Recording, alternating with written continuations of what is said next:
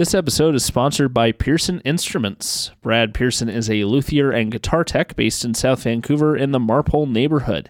He's also a bassist who plays in the jazz scene and is a big supporter of local music in general. Take your string instruments to Brad to get them sounding beautiful and feeling great.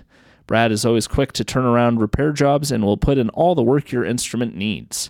Go to pearsoninstruments.ca to learn more about Brad and what he does. That's pearsoninstruments.ca to learn more. Thanks to Brad for sponsoring the show.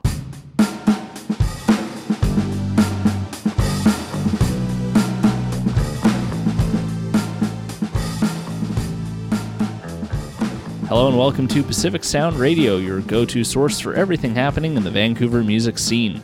I'm James Olson, and on this episode we are speaking with Christy Lee Audette, Sophie Heppel, and Jen Foster of the band Rong. Rong are a three-piece punk group featured on the local Kinda Cool Records roster alongside past guests Invasives, You Big Idiot, and the Fomites. Their recently released debut record Worst sees the group expand and refine their fiery, riff-driven rock sound. Before we chat with the group, let's take a listen to the first track off of Worst. This is Same Team.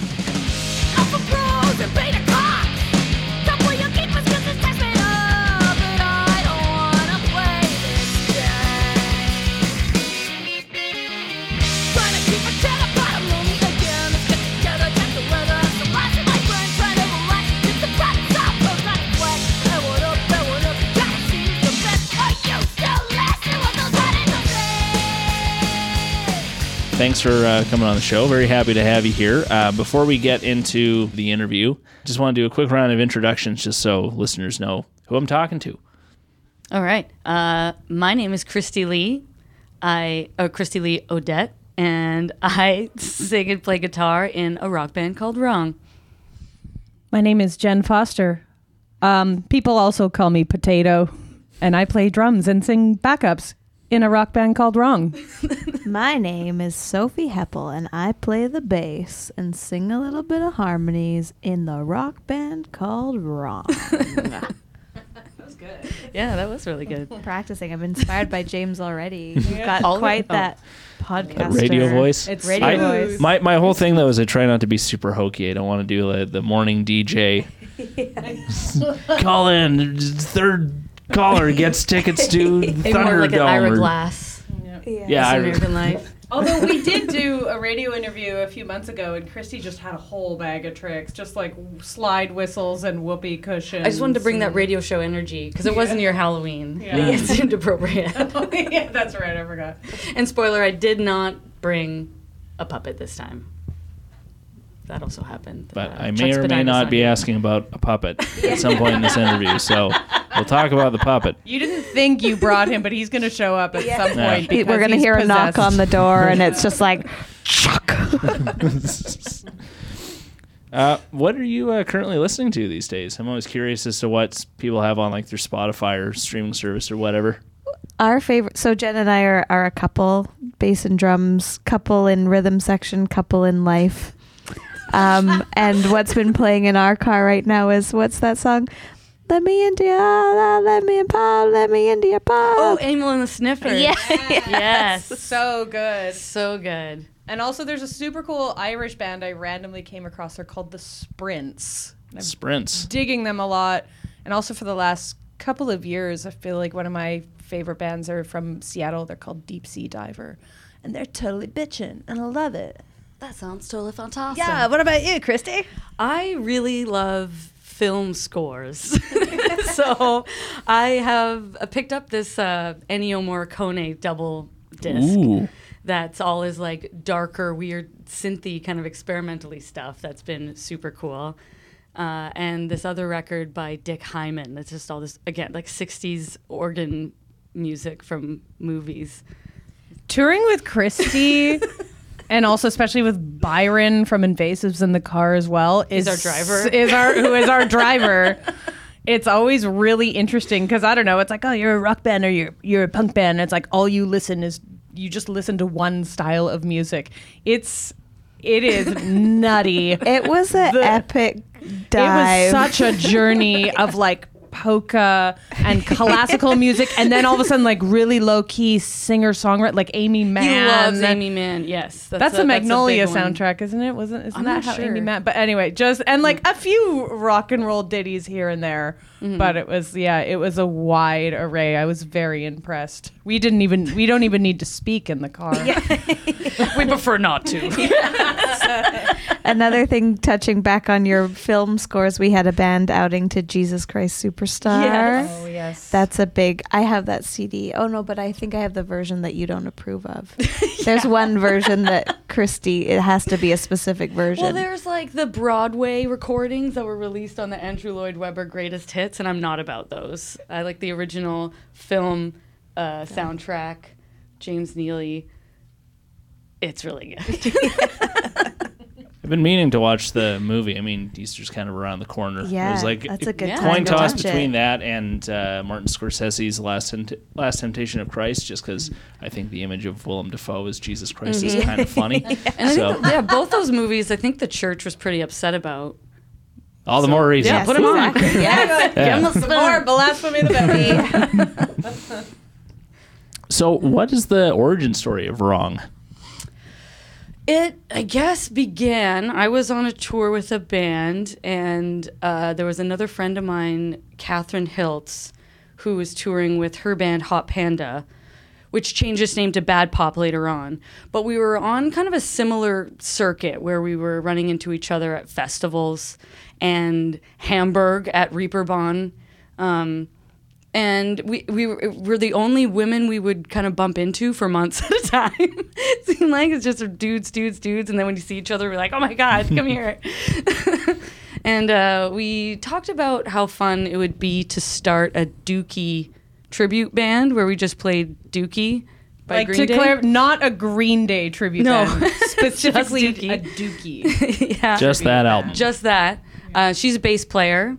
And then she kind of, how did she know It was you? also because I was sort of in the same circuit, but you and I somehow were never on the same festivals together. But it's like Catherine seemed to either be on festivals with the band you were playing in or the band that I was playing in at the time. And then Catherine approached me. I remember it was at, I think, the Bella Coola Festival.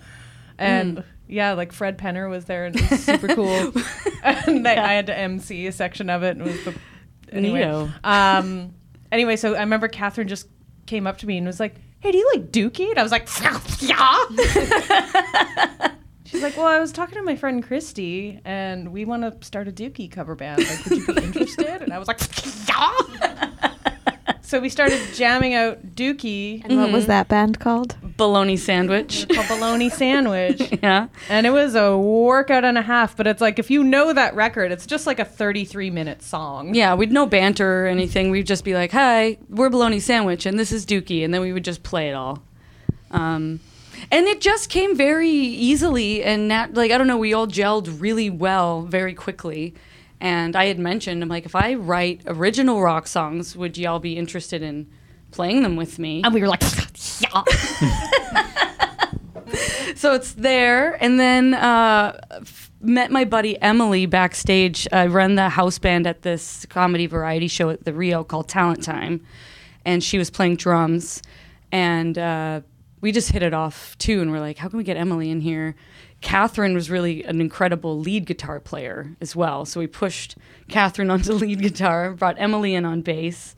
And that's how we were in our first incarnation. And in I the feel, EP. and Christie's mission statement was always, what was it? Tasteless. Yeah, the Canadian rock band exhibiting a tasteless amount of riffs and fills. Yes. Yeah. So the tackier, the better. Well, I just think all the best stuff is like right at the edge, right? Yeah. Like You gotta all the- push that envelope. Yeah, if for it's gonna sure. be interesting, if it's comedy's the same, I think, because like you have to go like, is it too much? And then you can dial it back. If you Totally. need to. But I think Totally. it's important to go all the way out there. Just live on the edge. Yeah, Yes. yeah, right. Like, Yeah. Well, and it's fun to do things. It's kind of like you kind of like learn all this kind of flashy stuff to do, but it's not cool to do it. You don't do Heavy Bell Ride. You don't do like Bonham triplets, but there's somehow in Wrong, it's okay. Like it's like the more of it, the better. Yeah. But then, after a couple of years, things happen and people have other projects and COVID happened. Yeah, there's a lot of factors that ended up with Emily and Catherine on the best of terms. Like, we're all still friends. Like, nothing bad happened, but it's just everybody's busy. Life happens. Yeah, going to school, all that kind of thing. Yeah, so then it was Jen and I, and we had talked about trying to find other guitar players to go back to being a four-piece. We were almost going to be jamming with Viv from Kim Mortal. She was the one who was going to come in. Oh, no way. But I know Viv. yeah, she's super awesome. Love her. She's got a great gig with Kim Mortal now. Yes. Yeah. They just played together on Saturday at their And other I'm band. wearing Kim Hyenas. Mortal's shirt. Nice. How about that? Repping So good. that. I really So need to good. have Kim Mortal on the show. Yeah, been a while. absolutely. And Sophie, I don't think you've played bass in a band before. So I actually have. Oh, you did? My very first high school band, I played the bass, and it was just an instrument that it really spoke to me. So I originally started my musical journey, piano at 5, like most kids, or some kids are lucky. I guess I should say privileged kids. Piano at 5. And then I really wanted to play violin, so then I played violin, and there was something about the 4 strings of the violin and the 4 strings of the bass, and they're actually the same strings but backwards. So violin's G, D, A, E, tuned in fifths, and bass is E, A, D, G, tuned in fourths. So there's something kind of really similar to me and I've spent a lot of time playing guitar, and I'm really not that great at guitar for how much time I've put into playing guitar. And then for bass, it just it feels more like Well, so when you and I met, because Sophie's usually the rhythm guitar player and the singer in most bands, and you would express it's I just want to play bass in a band. I just want to play bass. I don't want to sing. I just want to play bass in a band. So, and I think Sophie and I had been dating for a little bit. It was well, Christy, what about Sophie? But then that's always okay, relationships and bands, how is that going to go? And then we kind of had a conversation about it, and then we sort of dropped it because COVID happened. And then Christy just kind of contacted me after we had just kind of had some hangouts, and you guys had gotten to know each other, and you were just let's fucking do it. Let's do it. Sophie's Let's in. do it. I say, because I've had many bad experiences in the past with relationships fair. in bands, and I was worried about it. But I seeked counsel from some people that mean a lot to me and have very good opinions about things, and they're just don't be an idiot. I'm okay. let her in. Let her in. Don't be stupid. And then, but I think you were also, because I feel it took a little bit for you to be but lead guitar player, maybe we need a That lead too. guitar player, Yeah. but you were convinced that it's you need to be a power trio, Yeah. and you need to be the shredder, Christy. I had to be the shredder. And I feel that really shows up in the new record, Christy's shredderness. Thank you. That's nice. I think part of that, though, is we did record it over COVID. So the recording process, which normally would have taken place over maybe a week, got spread out over a year and a half. So I'm let's put another layer on. Yeah, you let's get put to another sit layer with on. it for a little bit. It's can I come over and add layer number 19 to these votes? It was Iron Maiden level vocals. Oh my gosh. man. I feel Schaefer Carson, who recorded it, you could just scroll through just layers and channels. layers and layers and layers of just scrolling and scrolling how many different tracks were on each song. Yeah. That's good. It says thuck. It's siak and thiak. So I got 2 follow-up questions. I don't want to dwell on this too much just because it was I guess the pre-Wrong project. But firstly, favorite Dookie song? Ooh. I probably have to say Welcome to Paradise. Yeah, damn it. It's true. Yeah. But even technically a Kerplunk song. That's true. That is true. You're right. Damn it. Yeah. What's the ba-dung dung dung dung? Oh, Longview. That's my one. Yeah. That's my favorite. Sophie did come in and learn all those I learned them songs all. too. Nice. Because we did have a gig booked before everything shut down.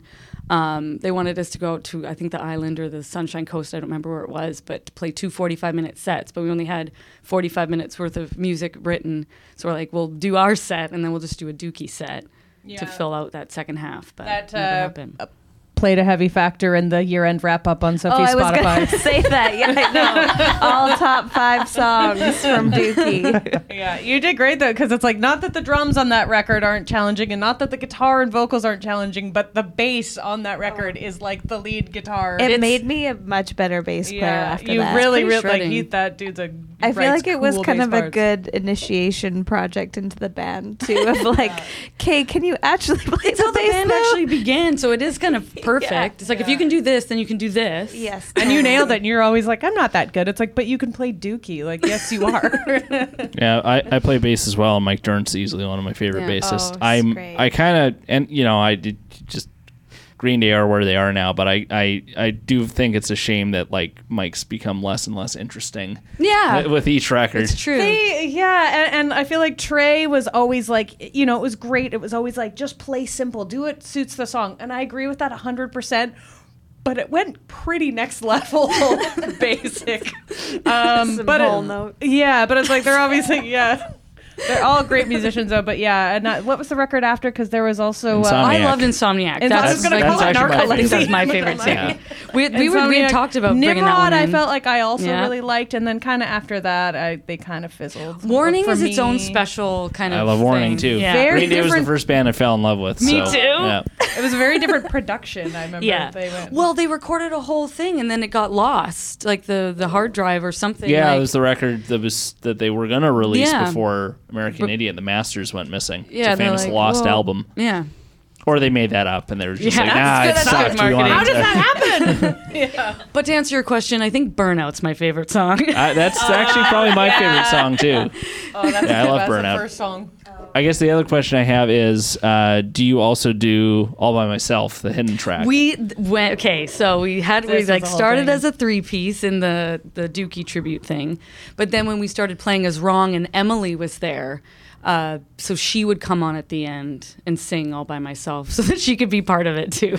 And, like, it was always because I'm the drummer, so it was always like, can you get up and do it? And I would sort of give a half, like, maybe. And every time I would just look at Christine and be like, no, at the end of the set, so someone else would have to do it. I don't know why.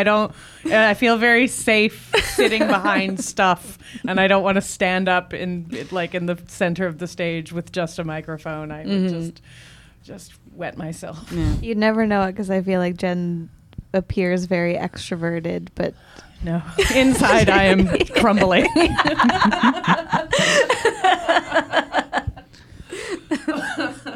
So, besides Green Day, who were some of the bands and artists that inspired the group as it was coming together?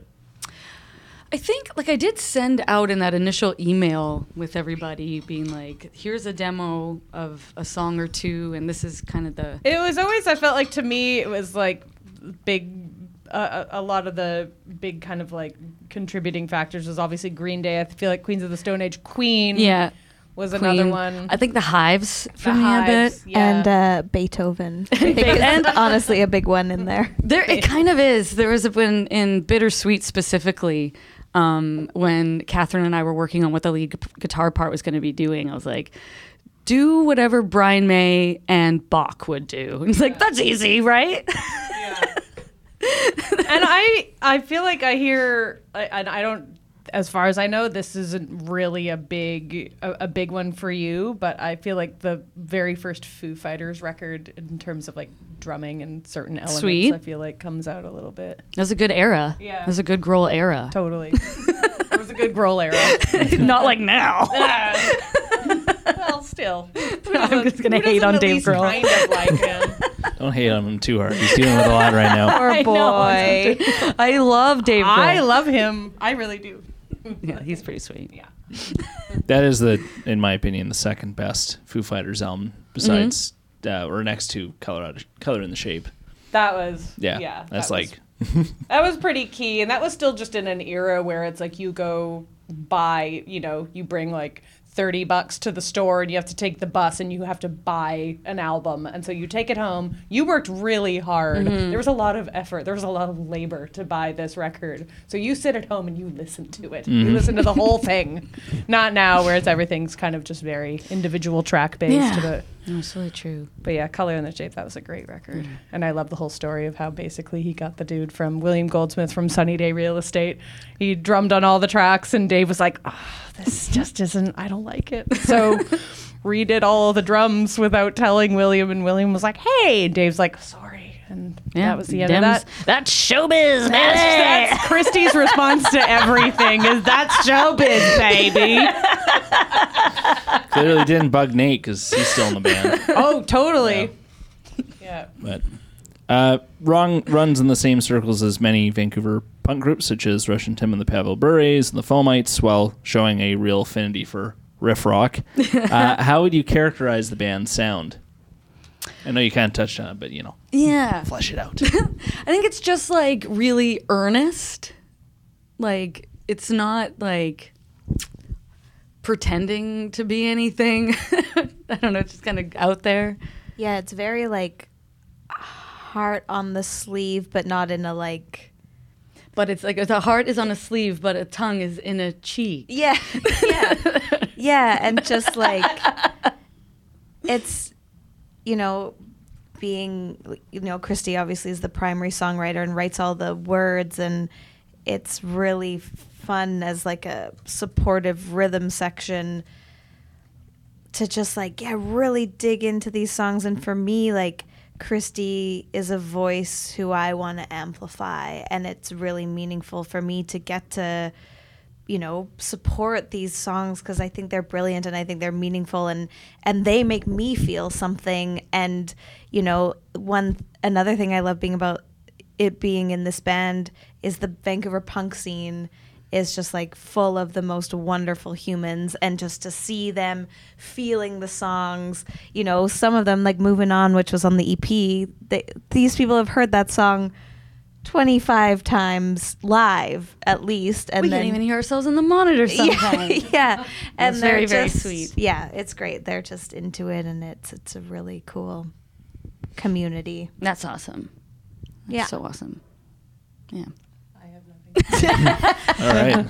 I agree, but yeah, the punk community in Vancouver, it's like the kids are all right, Yeah. And I feel like a couple of years ago, it's like, especially, Russian Tim, I feel like was really instrumental. He was an ambassador for a lot of things in the scene, for and sure. It's kind of caught on, and it's, I feel like just about every show and every venue we play, it's just, it's there's new people every show, but kind of like the same people who show up, and all the members of all the bands, and like the Fomites and Die Job and You Big Idiot and Invasives, and everyone just kind of comes and rallies, and it's just very, I don't know. And Lance. I love you, Lance. That's the most important thing that we're going to say in this entire interview is how much we love Lance. Oh my gosh, I love him. He's so clean. He smells real good. I don't mean that as a backhanded compliment. But almost oxymoron for punk, but I know. You wouldn't think, and then... Just like his Vidal Sassoon hair. Love it. God, I'm just speculating on his day job, like just a He works corporate... for TransLink. Oh, okay, yeah, I was expecting like some sort of office job or like corporate lawyer or something. I think he's the Twitter for TransLink. That's a tough job.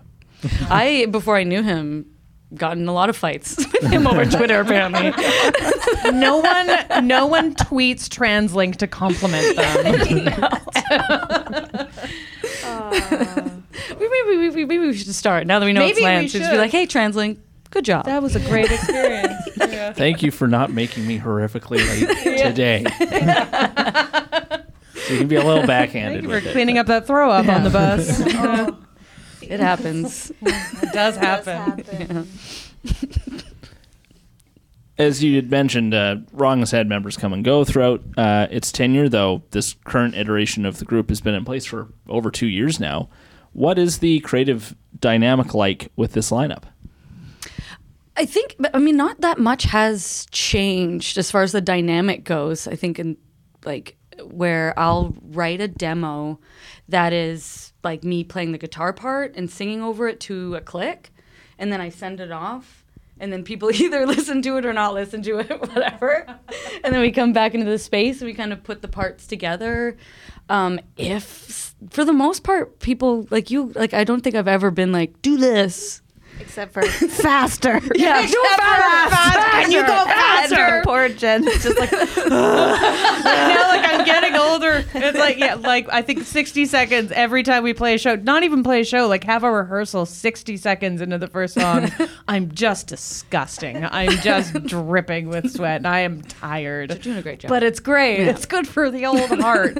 But yeah, no, I don't think, yeah, other than faster, which is also sometimes really messed with other, like, session gigs where you have to get, like, a nice slow groove pocket. It's like, can you slow down a little bit? I'm like, sorry, I've got Christy in my brain. You go faster. But yeah. Other than this, like, there's a push here, or like, if with vocal harmonies, like, why don't we try this note? But mostly people, like, you guys come up with your own parts. Yeah, I on kind top of when the songs, what the yeah, songs are. Especially I feel like for the last record, like we came up with some vocal harmonies just sort of like, you know, workshopping in the jam space, but I think it was just literally being at Schaefer's and just like on a whim trying I like that. 70 different things. Yeah. Totally. And I feel like that was the beauty of, one, COVID, like you said, we had a lot of time, and two, working with Schaefer, he's just, you know, he never makes you feel like you're on the clock. You know, we had that time and space and freedom to just like be weird and try. Like one of Jen's parts was literally just like For like 60 seconds. It's buried in a big giant choir. But yeah, messed with my brain off like doubling it. It was very Danny Elfman. Yeah. Yeah. But film yeah, scores. and you're totally, because you usually are on the clock, so it's like, you know, you book 2 or 3 days in a studio and you have to do this many songs, and then all of a sudden before you know it, you've spent 6 hours getting the right snare sound, and it's like, shit, we're out of time, and everything just feels really rushed. And Yeah. It's like filmmaking. It's hurry up and wait. Totally. And it's like, but I want to make the best product, and it's like, well, too bad, you're out of time and you're out of money. Get out of here. Yeah, get the hell out of here. scum. Yeah. Uncultured Come back here when you have any money. Well, we keep talking about Schaefer, and I don't think we've said who he is. So Schaefer is half of Kinda Cool Records and is the bass player in You Big Idiot. And we tracked all the drums at the warehouse. And That's the where bass. all our money went. And the bass. And the bass with Annie Kennedy. Yeah. And 2 Schaefer was songs there. with Sylvia Massey. Yeah, that's right.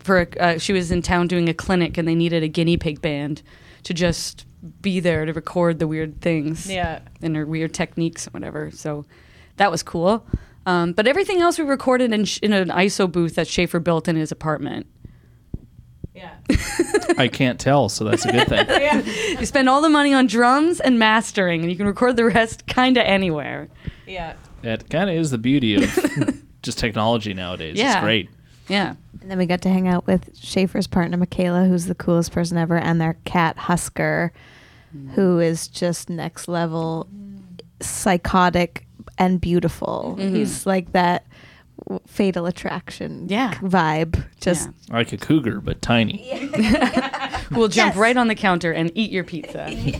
There's nothing you can do about it. And Schaefer worked with the band on the debut EP, That's period, and this latest released, Worst. And I'm curious as to how that producer-band relationship has evolved after working together on 2 separate projects. Yeah. So how I met Schaefer was him getting me to come on and record some trumpet stuff for You Big Idiot. Because my first instrument's trumpet. And I can't even remember. It was for their album Megadonaire. So that's when I was first up in his ISO booth and being like, okay, cool. Like, I didn't know there's like a little studio in an apartment in Mount Pleasant. Sweet. And then we were looking for just an inexpensive way to record that EP because we didn't have any money. And if you haven't released anything, it's hard to get funding. And so I actually landed a gig in a Mike's Hard Lemonade commercial. And that's how we paid for the first EP. So we tracked drums in the Dusty Flower Pot Cabaret, which is in the Artiste building. It's just like a kind of community art theater space. Workspace. Yeah. So we tracked drums in there. And And then, the rest up in Schaefer's apartment because he was basically just going to give us a deal. He was going to charge us. We were just going to use him for like one song. Where it's like, let's just record one song. He's like, if we're going to set up everything to track drums for one song, we might as well track 3. So we're like, okay, fine. And it kind of like, him and I had a bit of a bargaining, kind of going back and forth for how much it was going to cost us and everything. But as soon as he started working with us and saw kind of how easy it is, because we go in and we know our parts and we take 3 takes and we're done. Like, there's not a bunch of comping, and there's a bit, but like not a lot. And he's like, oh, this is easier than I thought, I think. And he's just funny and awesome, and we just get along really well. And super easygoing. But then what was it about how he asked you for Rong because he decided he wanted to start kind of cool records, and he approached Christy and said, will Rong be my lag wagon? Yeah. like Fat Mike. For Fat Mike from Fat Records, the first band that they signed was Lag Wagon. So we I didn't realize Rong was the first kind of cool band. Yeah. Well, technically, I guess it's You Big Idiot. Right. But like, that's we're the first, we were like the first band. Yeah. So that's really we set the cool. tone. Yeah. Strong Kind of. tone. Yeah. Even though I think we should be at the top of the webpage. Yeah. I'm calling them out right now. I think it's in alphabetical order, but that's not good enough. We're coming for you.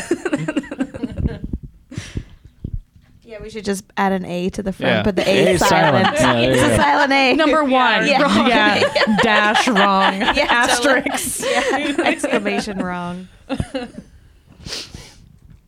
Listening through Worst, the record has its share of surprises. I noticed a theatrical multi-part progression on the song The Ships, a synth solo on 10, 12, 13, and a sweeping orchestral finale on, I'm just going to spit out the title, A Prolapse of Judgment.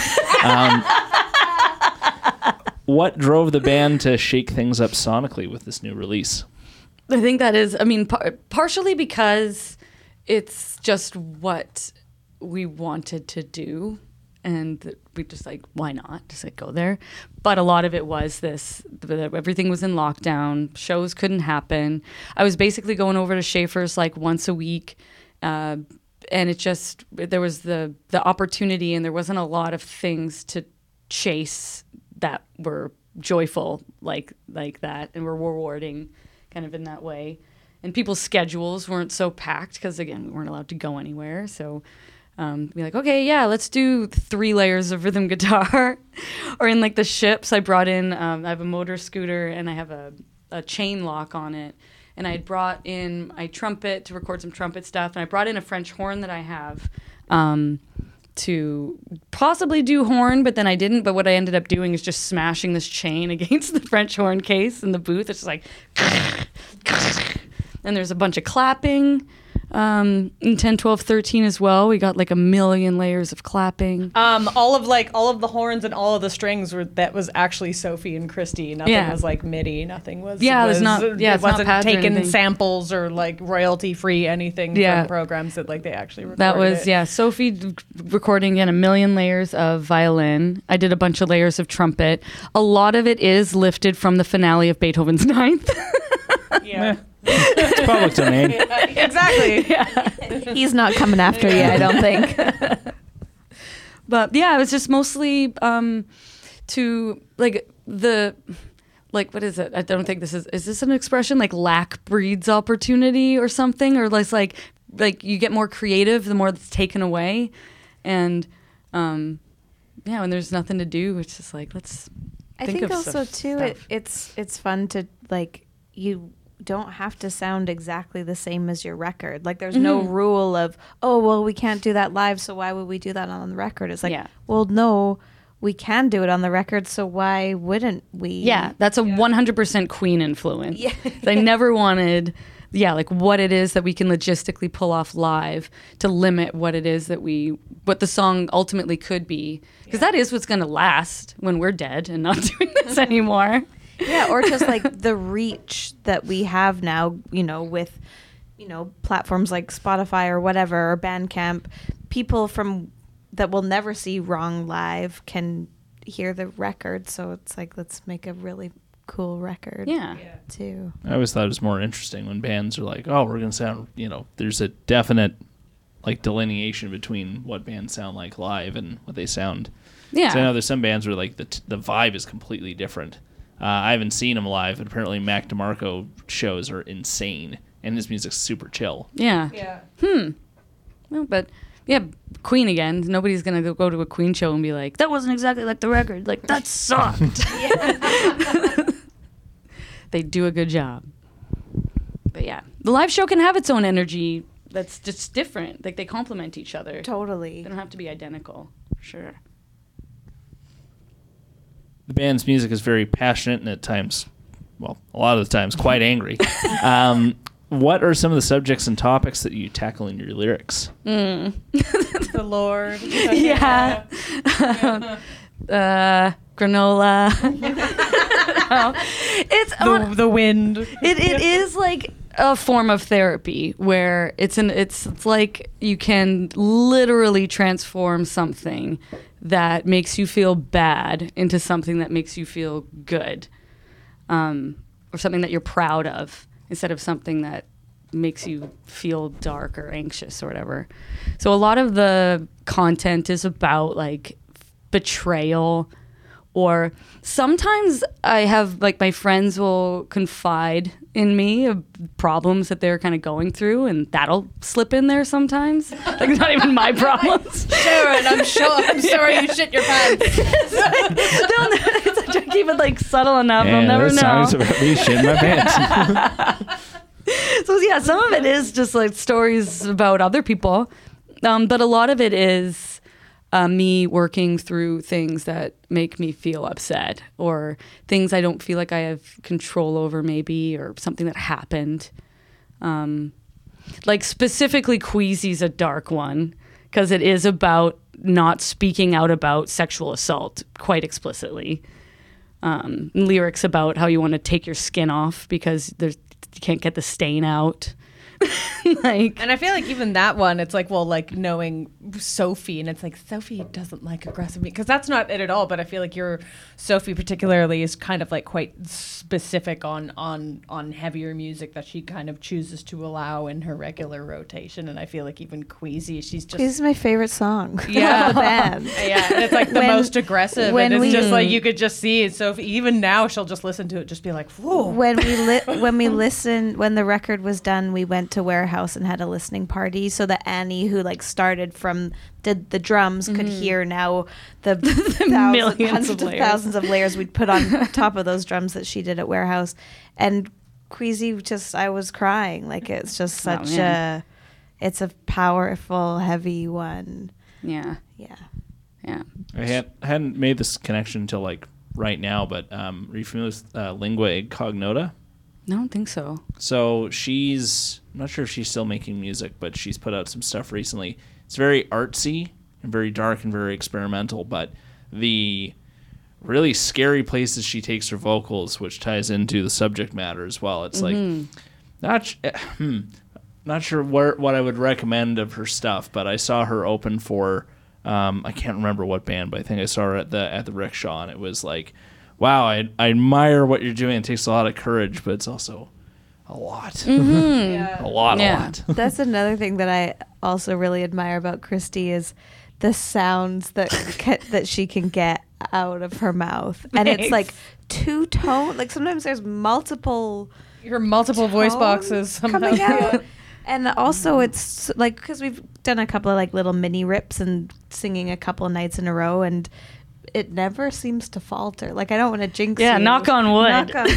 Yeah. But like, yeah, I think it is trumpet technique coming out a lot there, where trying to support my air from my diaphragm. You push up, you don't pull up. But I also teach trumpet lessons. You're so goddamn loud, but you're such a wee thing. It's my rage. Maybe while we're talking about Queasy, should we talk about the video that Simon did? Oh yeah. So we filmed pretty much everything with my buddy Daniel Brand. He fronts a metal band called Demon Cleaver, and with him and the guitar player from that band, Lee, they have a film like company, I guess, called City Zero Films. and all the silly shorts we've done, and Bittersweet, and our most recent video we've done with him. But our Queasy video is our one spot where we, I went with another person just because he is, so his name is Simon Clark, and I met him through my old roommates. He's usually does mostly like artsy kind of fashion photography stuff. But we follow each other on Instagram, and he was posting all this really cool glitch moshing, like experimental footage that he was putting together, and I thought it was super cool. And he had mentioned that he wanted to branch out and try other things, other ways to express himself. So I asked him if he'd be interested in doing a music video with us, and he'd never done one before. And he was down, so we got together one Sunday, I think, and filmed. It was amazing. We literally, I feel like we were at your house for like 4 hours. Yeah. And like blasted through the song, like the live portion of it a couple of times. And then, but I feel like Simon did amazing work, but also like as an aside, in just about every video that we've done, Christy always has a very specific vision, I feel like, of how she wants things to turn out. And I feel like a lot of people, you know, make plans, they have plans, they make plans to make plans, but Christy actually has the vision, and there's always so much follow through on actually making it a reality, which is always very impressive. So everything is just very like what we are going to work on now for the next, and I don't mean this in a controlling way. It's like, okay, now we're going to get this shot, and now we're going to get this shot, and then it's just literally every slot is filled, and it's very cool because I certainly don't have that skill. I like making videos. I used to make silly videos with my friends growing up and try to edit them together and whatever. I tried to make stop motion and was very bad. And so yeah, Simon and I had met up at a point in the summer before we filmed it to listen to the tune and kind of discuss what we actually, I think with him, I sent him the whole record and was like, which songs, if you could pick a song to do a video to, like which one would you pick? And I think he picked Queasy, and then you had mentioned that you thought it would be a good single as well. So I was like, well, this works out. So we met up, talked about some ideas. Most of when we do photo shoots and videos, we film at my studio quite frequently, which is Ghost Coast Studios. It's just this like dilapidated mansion on Wall Street.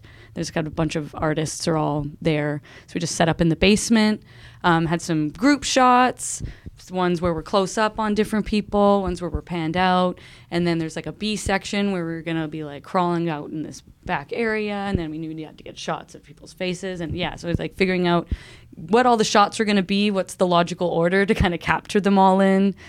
Different, we had saran wrap kind of experiments with that one because it's data moshing, so we wanted to have like pulling your face off. Yeah, but like but it's 2 layers of film, so it's like you're ripping off one layer to reveal like another layer. So it's like somebody rips off their face, and it's like Jen's face, and then Jen rips her face off, and then it's Zoe's. It's Zoe. I need to drink more water. Zoe's face. But yeah, so Simon Clark. Wonderful person to work with, brilliant photographer. He's doing really cool, weird Have AI you seen stuff. his new series right now that he's doing? It's like he's taking like inspirational quotes, like dance like nobody's watching, but then the graphic that goes with it is horrifying. Oh, I love that. Yeah. So it is like literally dancing, but it's like their face. Yes. Or like when life gives you lemons, and it's just like this like puckered up, like dripping with these yellow blobs. Like it's I'm just picturing home amazing. is where the heart is, and it's just like splinter yes, heart or yes, something. it's exactly Totally. like that. Yeah. Totally. That's great. Yeah, they're really fun. No, that video is awesome too. The word I'd use is just like you get that sickening feeling. Good. Watching it, which is like but it isn't gory though. But it gets that like feeling across really well. Yeah, and in the filming of it and the editing of it, I was like, Simon, like it's really important that it's not important that we look like cool or hot. We have to just completely throw that out the window. I'm always looking I know hot. it's really hard for us to not look hot. But yeah, and it's definitely a video where you need to watch it a few times. Yeah. Even for us, like each time I watched it, I was like, oh my God, I didn't see that the first time. Why are my eyes all of a sudden these like perfect black saucers and just, but it just like flashes for a second, and then it's like, oh, there's a dead doll, and then Yeah. And even like how things are usually edited. Like you'll kind of get a rough edit of the whole thing, right? And then you like try to tidy things up kind of that way. But Simon did it like a tattoo or something, where he just like, here's the first 3 minutes and barely, and then like here's the next, or not 3 minutes, like the whole song's 3 minutes, but like here's the first 30 seconds, and he would just, until we got to the end, and it was almost just like didn't change anything. It was really, I've never had a film come back like that before. Totally. But I think, he just kind of, he doesn't work the always in the standard way, which is probably why he's successful with the outcome. Mm-hmm. But I remember he was like, oh, I'm tired, like when we were rapping, and he's like, I'm just going to go home. But like, be this amount of time probably before you get like a first edit. But then he ended up getting home and staying up until like 3 a.m, like just doing so much, so much. And it was like, then we woke up the next day and he's like, here's the first cut, and it's like, that doesn't happen. Yeah. Oh, he's amazing. But all things can happen with coffee, but there you go. Never underestimate the power of caffeine. Another thing I noticed is the album features a cover of Run With Us by Lisa Lougheed, which was used as the end credits theme song for the CBC animated series The Raccoons. What made you pick this song to cover? And I'm also curious, were you fans of the show growing up? Yes. But more than the show, I was a fan of the song at the end credits. The song, it's just a banger. It is such a banger. So good. That like was, if it was not like that could have been a song like in Flashdance, like that. It was just it's such a good song. I kind of remember watching The Raccoons when I was a kid. I definitely did. A little bit, yeah, for sure. Yeah, it came like that. We every now and then we'll pick a new cover to learn, just to throw in the set and just make it's just fun to do. We used to do like Stone Cold Crazy by Queen. Yeah. We added She by the Monkees recently. But that one specifically, Catherine had mentioned that she knew the solo already. And then Emily and I were at the rickshaw watching Actors. And in between bands, it just like came on. And we were like, yeah, this song rules. Let's do this song. And then Jen's like, yeah. And then we did. And then we did. That end. Yeah, and then when Emily and Catherine left and we got Sophie, I thought that song was done. I was going to go out to pasture. Yeah, but Sophie's like, no, it's such a banger. And now we still end the set with it just about every time, and we recorded it. Yeah. Yeah. And it's great. It's a nice kind of flashy show-off bass a little bit. And because it's CanCon, the licensing was super cheap. Nice. Gotta keep that in mind for recorded singles or recorded covers. Yeah, because there was also a second of like, or should we do the DuckTales theme song? But I think we made the right choice. You don't want to give the mouse money. No, that much money. No totally. Way. That was there was a Kind of Cool Records discussion about doing like a theme songs comp with like a bunch of different bands. Oh, that's a good one too. But the DuckTales theme, that's another one that's just like, it just slaps so hard. DuckTales, woo! Boom, You'd have to pull it. Wow, now that's stuck in my head for a week. Thanks so much. And we also did one show where we did that Dick Dale and the Deltones song, like the Pulp Yeah, we did. And Miserloo. Yeah, that song and fucking Steve slaps. Ripped out And the I brought the trumpet out. Oh, and you guys nice. started your EP release with the Beatles song. We did the very beginning of Because. Yeah. That was great. That was fun. Yeah. Well, I feel like what's weird, it's like, there are icons who are, more from our formidable years, like in the 90s, who are not around anymore, but like the Rolling Stones and half the Beatles are still around. Like things are happening all way out of order. I mean, Alice Cooper's been sober for a long time, but he's old now. I saw him at Pemberton in 2017 or something like that. He was amazing. God, he's such a showman. Yeah. That Cooper. That Alice. Also, But I love seeing him out of his wardrobe, just like playing golf and khakis. Yeah. I mean, Kiss are still doing their farewell tour. They've been doing their farewell tour for like 5 years now. Same with Motley Crue. What I do feel like Motley Crue in particular, they just got to stop. They should have stopped. They really should. Yeah. Everyone's seen that video of Vince Neil. Oof. Oh, God. And just Nikki Sixx, just shut up. And I did see Kiss, probably like 2014 or something. And it was great, but I was just wrapped up in the thought the whole time of like, Is that really them? I don't care. No? I don't care. They I've did a never good seen job, Kiss. whoever I it would was. love Gene has even said he wants to franchise out Kiss. Well, I feel be kind they of must genius. have Well, already. isn't that a thing? I've heard that you can make anything a Kiss thing. If he You know what I gets, mean? he has a certain point merchandise? system. Yeah. You Yeah. can. Yeah, he basically gives people free reign as long as he gets a certain percentage. Yeah. Of it.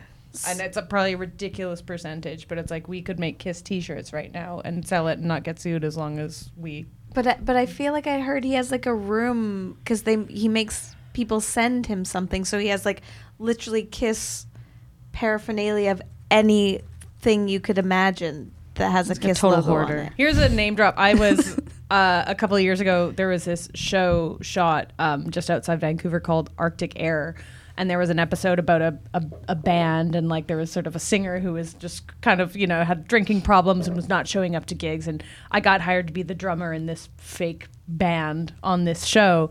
And the person who was hired to be the guitar player in this fake band was Nick Simmons, which was interesting that Nick Simmons was on Arctic Air. But anyway, some of the things that he started talking about like his parents and all that kind of thing. Like, I didn't know that Kiss had caskets. Oh yeah. Oh, yeah. Oh yeah. And their Yeah. tagline is They're Kiss, infamous. they get you coming, they get you going. Oh my god. And like, I don't know. It's, I don't think I want to be buried. But if I did, I'm letting you know this now, Sophie. I want it to be in a Kiss casket. Okay, but which would because there's probably 4 you can choose from which member. Oh God, You and the I gotta think kitty. of well, yeah, Peter Chris. Do you want to be buried in Peter? No one wants to be exactly. Kill me twice. I don't want to be Star Child either. I think it would have to be Gene. I think. If you're gonna go that far, you got to go all the way. Gene or Ace. Ace Those were Frehley's my 2 makeup is the favorites. best. Yeah, I don't know. We're gonna have to have a talk about this. Yeah. So back I'll to just take Rong. Paul Stanley. What do you have planned to promote worst? Because I know it's been already out, but We- summer's around the corner. Yeah. We have like a mini, we're not like leaving the province, but we've got this little tour into the interior with Dye Job and You Big Idiot. I am just pulling up. I know it's in Kamloops, Vernon, and Kelowna, but I don't know the order. It's Kamloops on the Thursday, April 27th. Is that the one at the Blue Grotto? That's at Blue Grotto. Yeah. Love that venue. Then I think it's Vernon I think that's at right. Record City. Yep. And then it's Kelowna at Runaways Lounge. Oh, this shouldn't be so hard to find, but I yes. think I did it right. I think you did too. Yeah. I'm excited that Kelowna's on the Saturday. Yeah. And then we are playing Outhouse Fest out in Pender Island, and not the dates aren't secured right now, but the plan is to have a couple island dates leading up to that. And that's in September. That's in September. We have a bit of a gap in the summertime because Jen and Sophie are getting married to each other. To each other. Getting married to each other. Yeah, so I've got like a couple little, I've been doing like solo acoustic kind of stuff. And that is where the songs began too. Like we were jamming as Bologna Sandwich doing the Dookie thing. But there's a local band called Dadweed, who, P.S., their drummer has been diagnosed with cancer and is having to move back to Edmonton for treatment. And they are selling off all of their Dadweed merch to raise funds for him. So buy Dadweed merch for it's for a good cause. So James from Dadweed used to run, they'd have these little patio shows just in the back of their house, and people would show up with acoustic guitars who were booked and just like play out there for free. And it was a good avenue. They'd asked me to just come in and play some other like a tribute night, and where you just like pick an artist and you do a whole set of covers by that one artist. So I did a whole Queens of the Stone Age ukulele set in his living room. And then I had mentioned that I was writing my own stuff, and then he kind of called me on it and was like, "Hey, like you told me you wrote songs. You want to come play them?" I'm like, "Okay," and it just gave me these deadlines to have these songs kind of written by, because I can have a tendency to just be like, let's add this, and let's add this, let's change that, blah, blah, blah. So to have, like, it's got to be done by this time because I have to play it now. I lost my train of thought. What was the question? Oh, promoting. What's your name? Promoting. Okay, promoting the album. I've got a couple more acoustic sets coming up in May. I'm playing Lana Lou's on the 7th for the Punk Rock Flea Market. And then I'm playing Jesse Leborda's, I don't know if it's an EP or a record release, some sort of release that he's doing at the Painted Chair, Painted Lady. There's a new venue in Kitts. Painted Bird, but I'm guessing Maybe Painted Bird. Painted Ship. Painted Ship? That's what it is. Will to the rescue. So close. Painted Lady's a Toronto venue, though. I Right. think, so you're... Yeah, it's like something. So nothing like big. I don't know what to do in that regard. I feel like we're kind of doing it, and we had another video come out. Yeah. Same team video that we went back to Daniel. Mm-hmm. Yeah, Played we at the filmed that here. new Cobalt a few weeks Yeah. ago.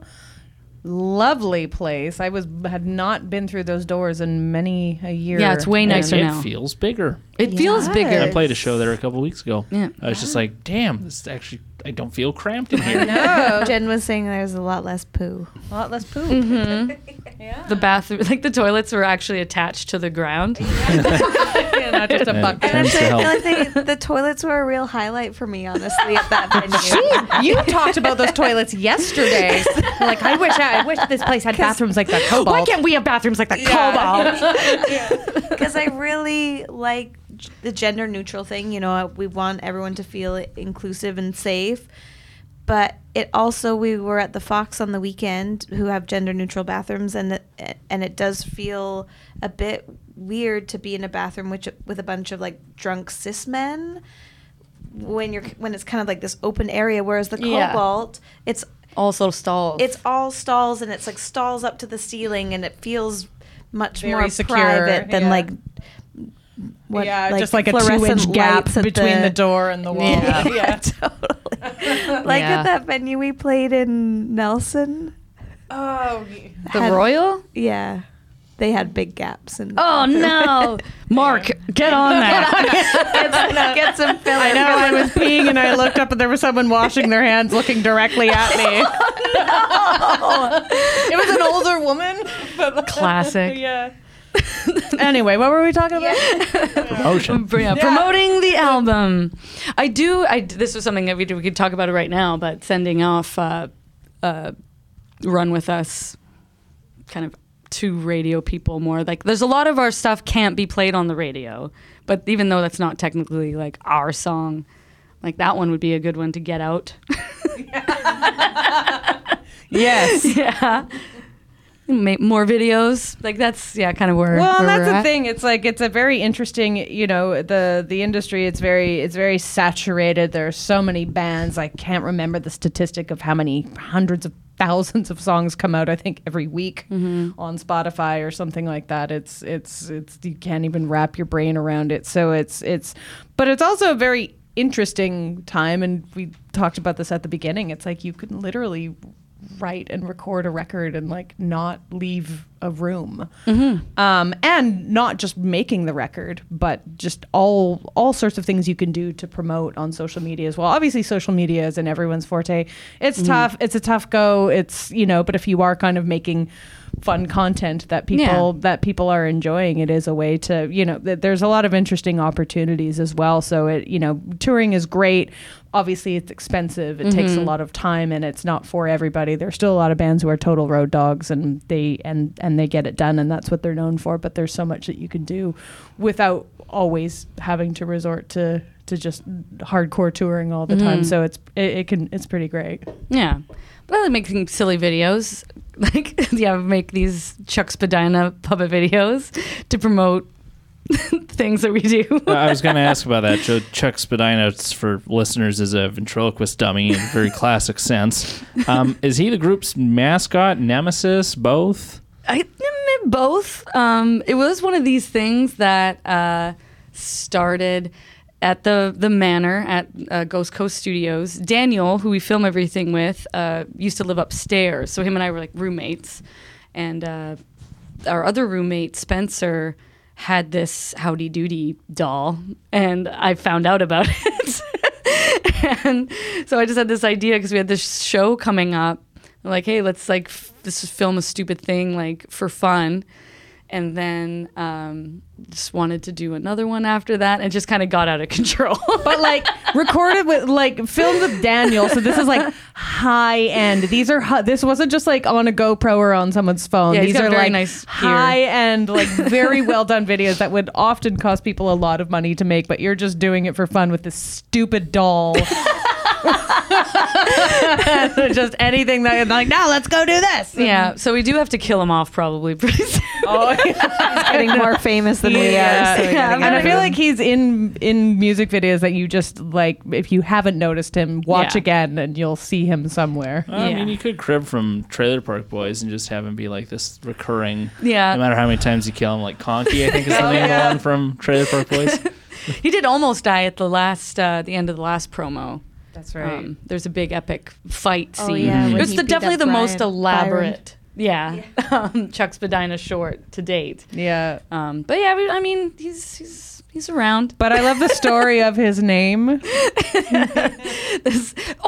P.S. There's like a band. I think they're coming out of Edmonton. I don't know where they're from, but they're called Chuck Spadina. Oh, you got to play with them now. Yeah, you play Yeah. with them now? No, you got to play Oh with them yeah, now. no, we have to play with them now. Yeah, but they've started following us, I think, on Instagram. That's I was like, awesome. what?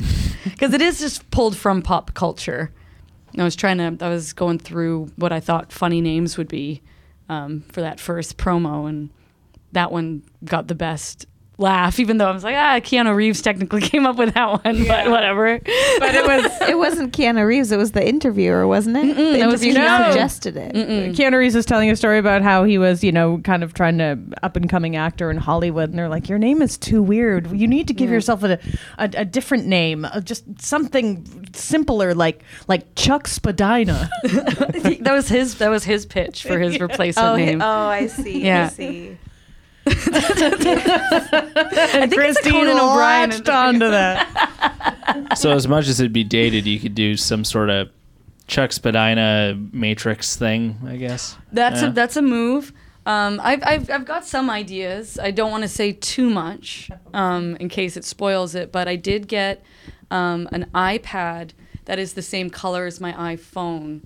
So I was thinking about doing some kind of some trickery where he gets big and I'm small.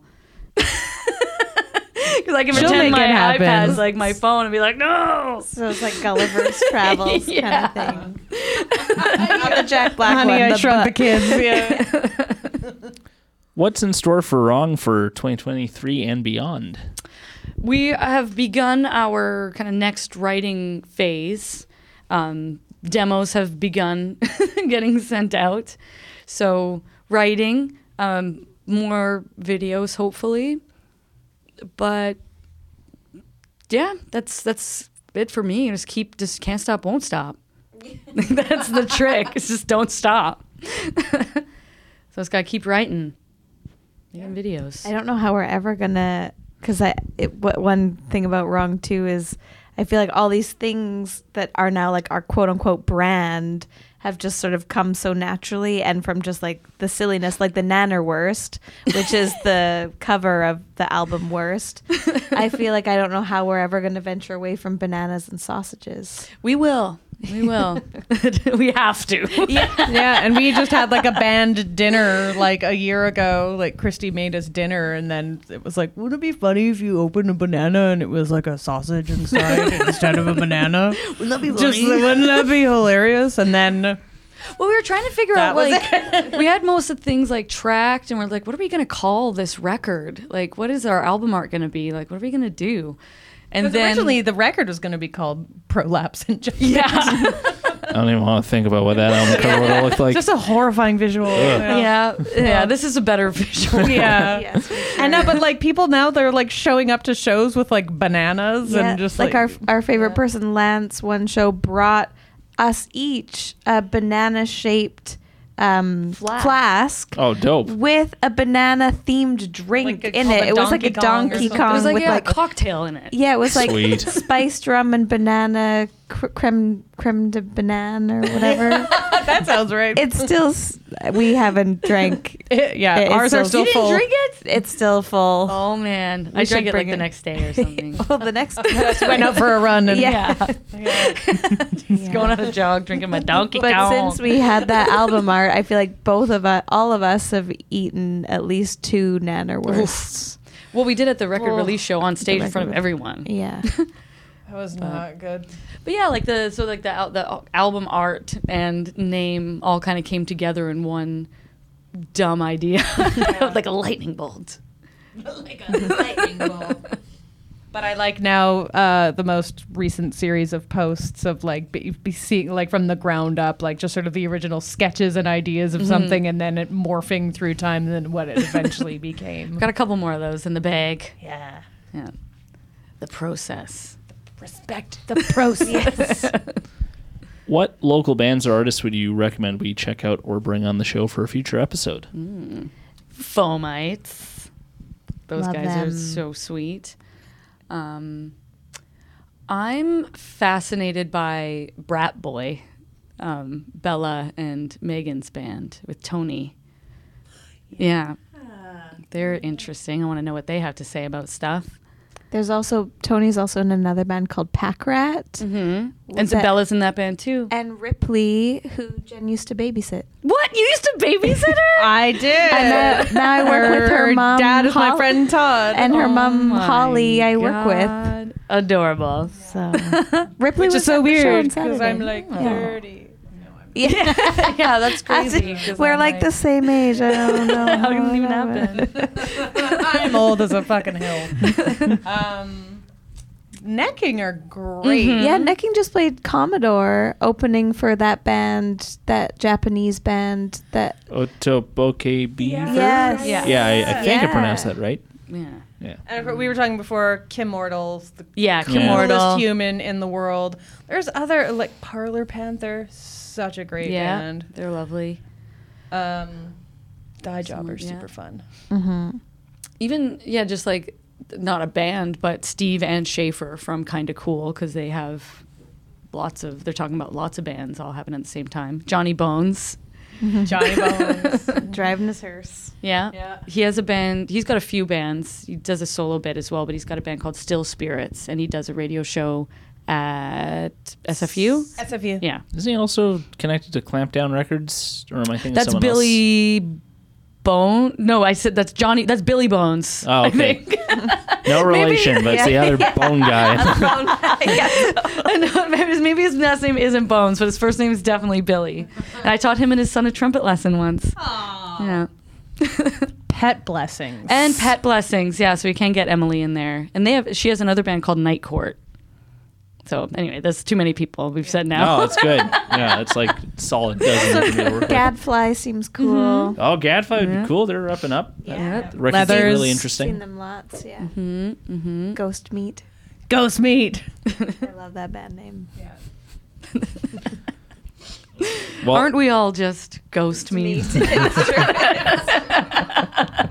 My meat is haunted as hell.